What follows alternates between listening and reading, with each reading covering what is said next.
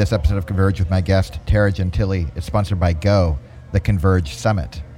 If the Converge podcast is meant to inspire independent creatives, the Converge Summit is meant to train your inner entrepreneur. How are you investing in the business side of your creativity? For more information on Go, check out convergesummit.com. Converge is my chance to connect with creatives who make really interesting things, and when they can, profit from those things, often in ways that might surprise you. My background as a photographer and author gets me in conversations with visual storytellers and writers, but also musicians, actors, business and thought leaders, basically people who work very hard, not just to make a buck, but also to make a point.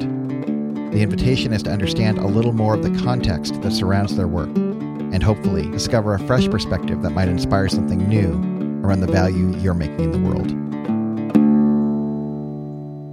Here at Gobi Collective, we are thinking a lot about the convergence of business and creativity, and we do that all the time, but in particular right now as we're getting ready for our event, our convergesummit.com event that's starting in January here in Newport. I'm very sensitive to how it is that certain individuals make a leap in a given year and other folks try really hard but don't seem to get the same return on the investment.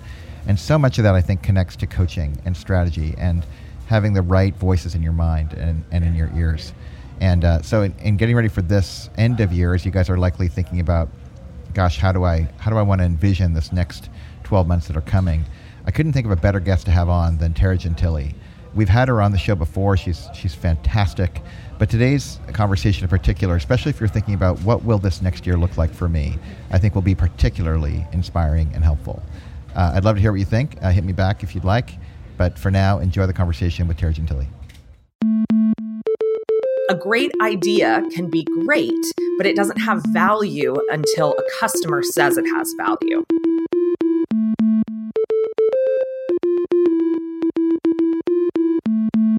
I'm your host, Dane Sanders, and I want to welcome you to Converge.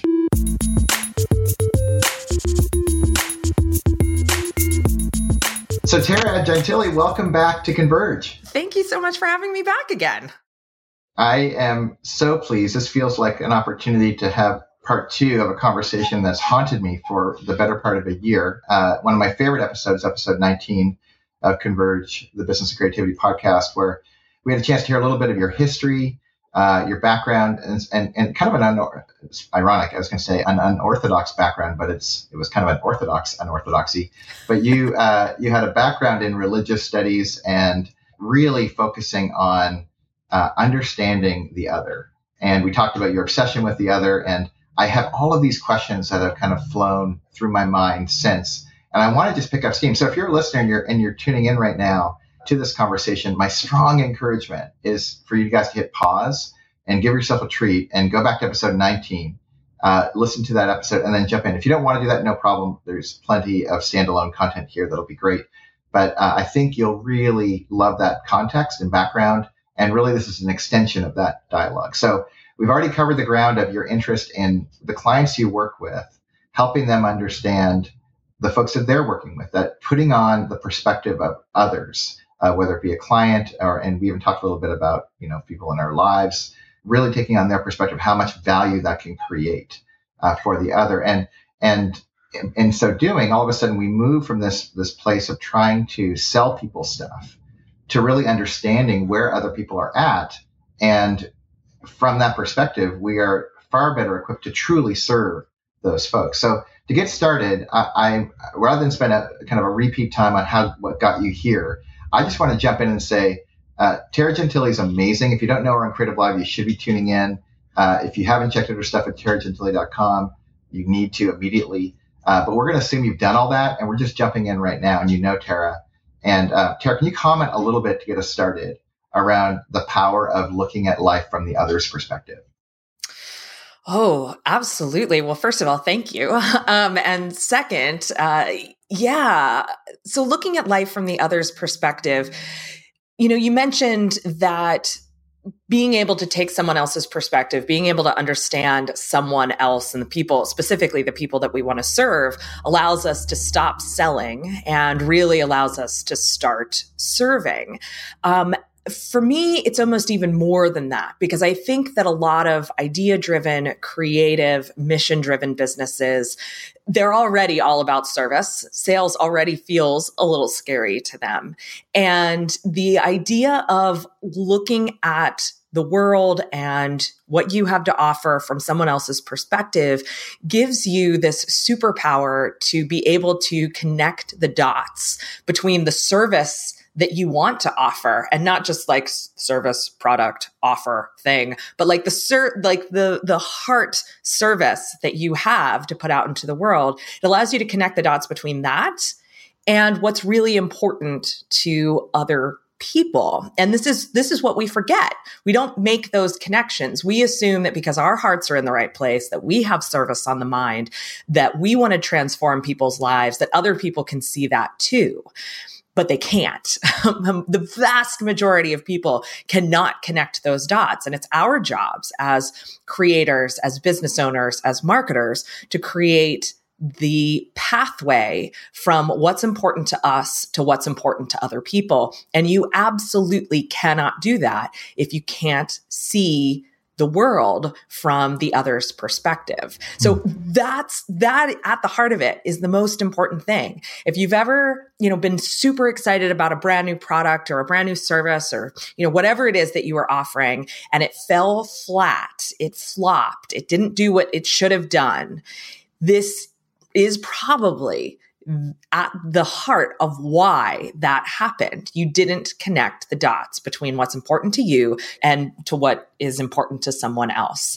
And so really, you talked about the last year. That's what I've been thinking about over this last year is how do I create more systems, more techniques that allow people to do that in the easiest way possible.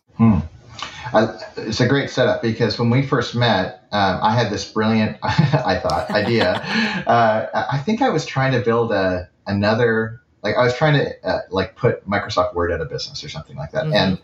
And that has iterated, and I want to talk about the iterative process in a minute, but that's iterated a zillion times since. And I went from there to a place of really being concerned about the freelancer. And now it sounds kind of odd, like this kind of labyrinth road to get to from a product to help people write to a concern for not just writers, but musicians and graphic designers and photographers and so forth. All these folks that are leveraging talent as a vehicle to create value for others. But in that process, I can so relate to what you're describing, that feeling of, just super excited. In fact, so obsessed with what I was trying to make that I couldn't see anything. I couldn't hear anything. I was just like caught in this echo chamber of self-validation that what I was creating was just pure amazing. And I'm not even saying that actually wasn't interesting, at least to me, but I certainly wasn't. I think I was conscious of wanting to know what the other thought, what my customer could think about. But and ironically, I've actually had some success with that WeaveWriter product. But what was amazing to me is I still felt disabled. It was almost like I was deaf. Like it wasn't that I didn't want to hear, I couldn't hear. And I'm wondering, for folks that were in my shoes, that kind of owner perspective of being it takes so much kind of Herculean work to get something made. To have a concern for like, hey, will anyone like it? I know it sounds crazy to assert it that kind of plainly, but it almost feels impossible to hear the other when it takes so much effort to make the thing in the first place. Can you talk a little bit about how one would start making the transition to hearing? Because one other preamble on this, it seems like most of the experts out there are saying like, no, just start with listening. Create your minimal viable product just by listening first and create the product from that spot. But I'm actually speaking specifically to creators who have made something because they think it's awesome, whether or not there's a market for it yet. But they want to make the transition from that thing they've made to an attendance to the folks that might take use of it.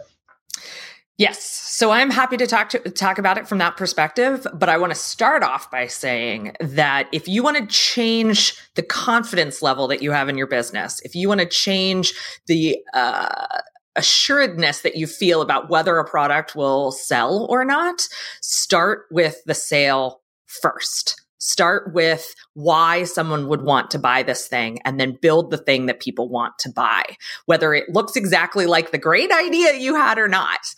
You have to build the thing that people want to buy, because a great idea can be great, but it doesn't have value until a customer says it has value.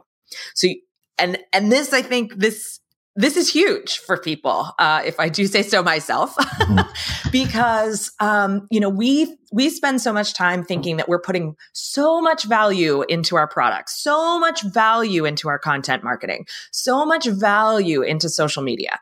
But if you're finding that is kind of falling on deaf ears, it's not actually valuable. It's only valuable until someone else says, this has value to me. This changed something for me.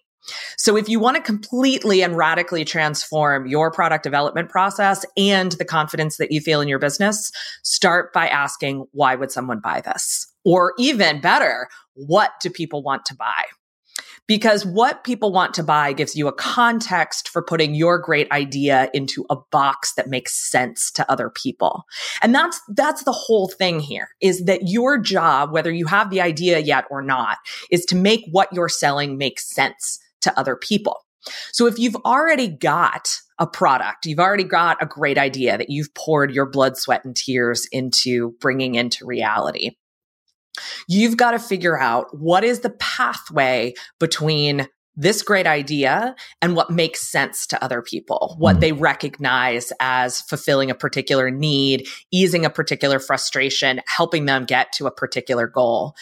And very often, the frustrations that they're experiencing, the questions that they're asking, the goals that they're working towards, as experts, we think they're the wrong things. Right. We often think, oh, but you're asking the wrong question. Let me show you the right way. Well, is that a good way to make a connection with someone? No. It can be a great way to get someone to change their mind once they already trust you and know you and have a relationship with you. But it's not a great way to start a relationship. I always tell my clients that their very first step in marketing has got to be an effort to say to their potential customers, I see you, I hear you, I understand you. And that can look like all sorts of different things, but the easiest way to go about approaching that is to repeat back to them what they've just said to you. And that could be what they've just said to you, sort of like in the universal you. They could have put that out on social media. They could have mentioned, you could have overheard them at a conference. You could have read it in a book. You could have, whatever it might have been. They're putting this out into the world. People are constantly part of a conversation, and they're constantly telling us what's on their minds. And our very, very first step as marketers is to recognize one of those nuggets and say, I hear you, I see you, I understand you. And repeating back to people is just the easiest possible way to do that. So in my work, in my Quiet Power Strategy program, what we almost at the very beginning of the program, we start off by creating a virtual focus group. And so these are people, 3 to 5 actual people that my clients have worked with before, who maybe they haven't worked with, but would really like to work with, that can inform all of their decision making. Because here's the problem. We tend to make generalizations about the market instead of actually thinking about what individuals' problems actually are. And so I call this the problem of generalization versus personalization. When you are able to observe individual people that you know really well, that you have some sort of relationship with, you are able to make personalized decisions. You're able to see how your product or your idea would fit into their world. Versus when we generalize about a market or about a group of people, when we try and we make a lot of assumptions about how our product would fit into that. And those assumptions are almost always wrong. Sometimes we get lucky, but most of the time they're almost always wrong. And that what's an example of an obvious assumption that someone would get wrong? Like, is it too, like, are there kind of traditional kind of gaps that people always make, or is it specific to a particular campaign? Yeah, there are some very common gaps that people make. One is not considering the format of their product when it comes to the market that they're selling to. So they're not taking into consideration the time constraints that their market has, or the way that they consume media, or the choices that they make about the apps that they've already bought. So they make assumptions there that of course this product's going to work out because duh. That's almost what it looks like. I mean, I know it doesn't feel like that in your head when you're making that decision, but that's really what it looks like on the outside. They also make assumptions about price. And assumptions about price can kill your product. So if you assume that a customer is not going to pay X for something, or that they are going to pay Y for something, you may be telling a story to those customers that you don't know you're telling. And that can kill a product. The other big gap that I see people making, or the big mistake that I see people making in terms of assumptions, is that they assume people already care about their ideas. Just because I work with a lot of clients in this area, one area that I see this very commonly in is, there are a lot of female coaches who are doing a lot of work around like the divine feminine and feminine leadership and that particular set of ideas. And they're wonderful ideas. And I love that people are talking about these things and thinking about these things, but they don't make sense in the context of the people that they want to be selling to. And so they keep putting these ideas out there, but they don't think about like, what question is that the answer to? Or what problem is this the solution to? And so they try and sell what they want to teach or what idea they want to, disperse out into the world instead of what people want to learn or the things that they want to change.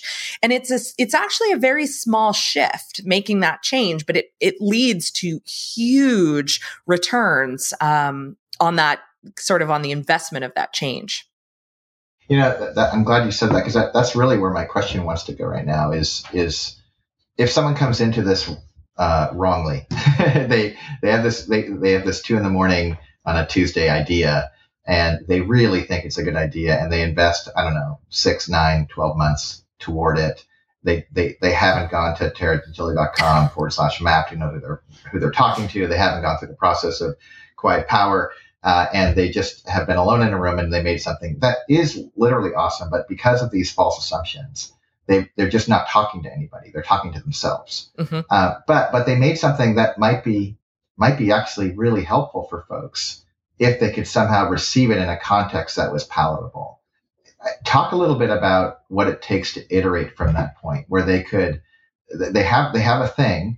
And you've convinced them to set that thing aside and start the conversation with, well, who am I talking to first and how am I talking to them in a way that's meaningful? But is there a way to reverse engineer the thing that was interesting into that? Or should they just relate with that thing they made like a bucket of resource that they may or may not be pulling from when they make a new thing?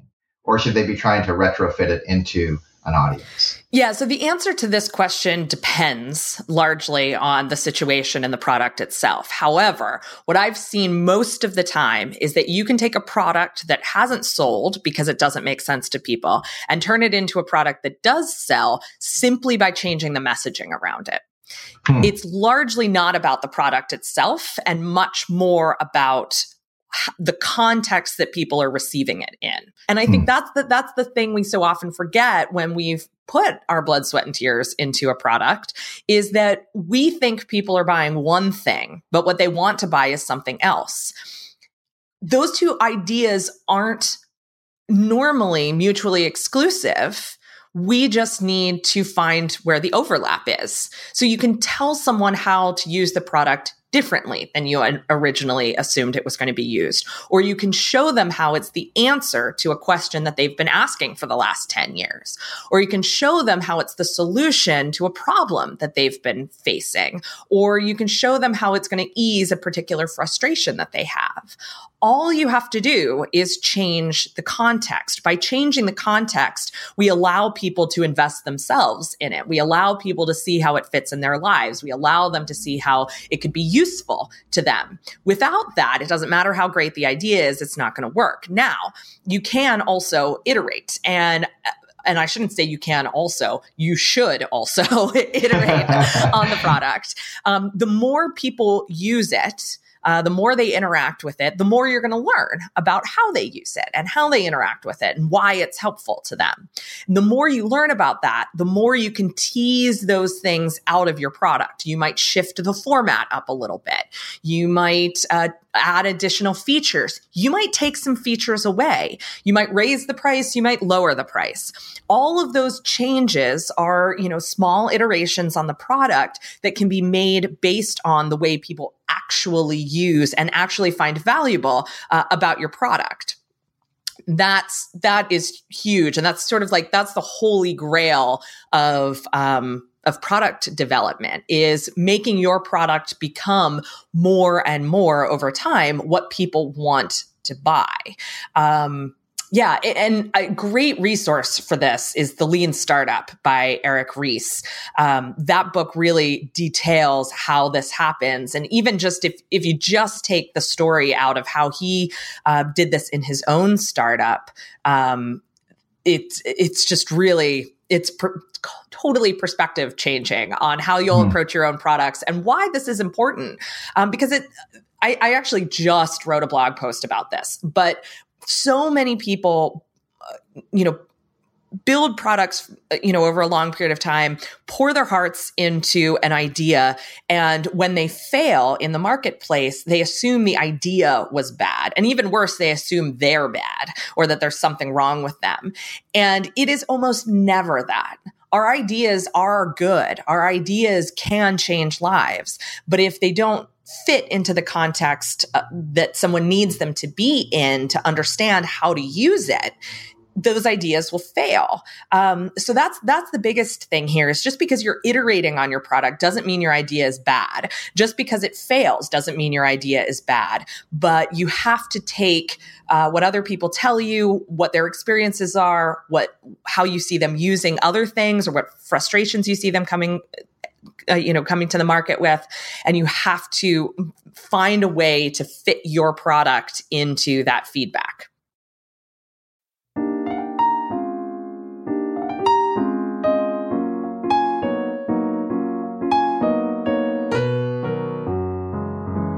So quoting another academic, there's this guy named Bobby Clinton, no relation to the former president, who teaches at a place called Fuller in Pasadena, California.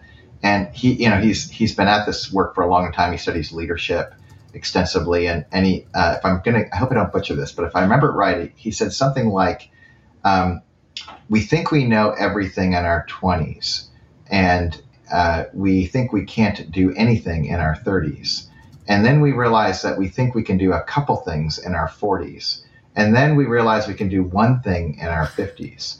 And then in our 60s, we go do it. And as I reflected on that in my own life, I'm like, okay, so I'm in my 40s. I think I can do a couple. Oh, crap, I am a total stereotype here. But what I'm actually hearing in the way that you're framing this up is really, it's a very thoughtful, expedited process to get to what those couple things are, or maybe even that one thing is, that not only lands for you personally, but if you are in the business of making things that make a difference for other people, it seems like we have tools at our disposal. We have a body of thinking and writing that could really help us not have to wait till we're 60 to do our one thing, but we could actually be doing those primary things to what we were made to go do much sooner and in a much more robust and exciting way for those we're doing it for. And I want to make sure that, am I hearing that right? Like when you articulate what we're in pursuit of, I mean, you're a very young woman and you have a lot of life in front of you. And I know you're not done, but you're also in process in a way where you're thriving. You're flourishing as a person right now. And is some of this way of thinking, not only as building products for others that they could benefit from sooner, but if we could apply these same ideas to our own lives, could we flourish as humans sooner? I think that is a really interesting question. And my initial response to that is absolutely yes. One piece of my story that I often just kind of glaze over because it's not a very normally it's not a very interesting detail, is that when I quit my Borders job, because I did get out before they went under, but when I quit my Borders job. Well done. Yeah, thank you. When I quit that job, and it was well before I knew I was going to start a business, certainly. When I quit that job, the very next thing that I did was sit down at my kitchen table with a notebook and said, these are the skills that I have. These are the people and organizations that I would like to be able to offer those skills to for lots of different reasons. And I have been saying that was my very first quiet power strategy, because it was me making a bold decision about how I was going to guide my life. But it's also very much sort of the first time I thought about, how can I market my skills? Why would my skills be important to a certain group of people? Because I had spent my post-college years, so, 21 to 26, thinking about, or bemoaning the fact that no one would hire me, even though I was so smart and so with it and, a real asset to any organization. I never asked myself, why would I be an asset? Because I'm so smart and I'm so with it is not a good enough answer. Just like it's not a good enough answer that your genius idea is a genius idea. It's just not. And the moment you get over that, and the moment you realize that you need to make it matter to somebody else, you are, I think, to get back to your question, on the fast track to achieving what it is that you want to achieve. But you have to make that realization that it's not about you, and that if you want to do these things, you want to build this product, if you want to make the money, if you want to sit back and relax, you have to make it matter to somebody else. Your idea has to be meaningful and relevant and just kind of, acutely important to the people that are going to potentially buy it or hire you or work with you, whatever it is that is the question in your mind. So yes, to answer your question, and with a long rambly story, yes, I agree. I think that that's exactly the case. This was episode 059 of Converge, the Business of Creativity podcast. GoBeCollective.com is where all our stuff, come together. They converge. Go Be Inspired by Seth Godin, Gretchen Rubin, Jay Allison, Chris Guillebeau, Anne Hanley, Ryan Holiday, Starlee Kine, Tara, and many others. But the inspiration is just the beginning. There's also a great community. We call it The Collective. Plus, there's really cool ways to go be trained and go be coached. It all exists to help you maximize the business side of your creativity. It's worth mentioning that our conference, we call it GO, the Converge Summit, is almost here, and there's still time for you to join in, besides the obvious fact that being in Newport Beach in January is fantastic. Our amazing lineup of speakers will blow you away. I hope you check it out. No kidding. Hit up gobecollective.com or the direct link at convergesummit.com. Music today provided by triplescoopmusic.com. Sound as good as you look. Thanks to Anna Quays at acreative.co for our audio production. And special thanks to Tara for being with us. Visit her at taragentili.com. I'm Dane Sanders. I cannot wait until next time.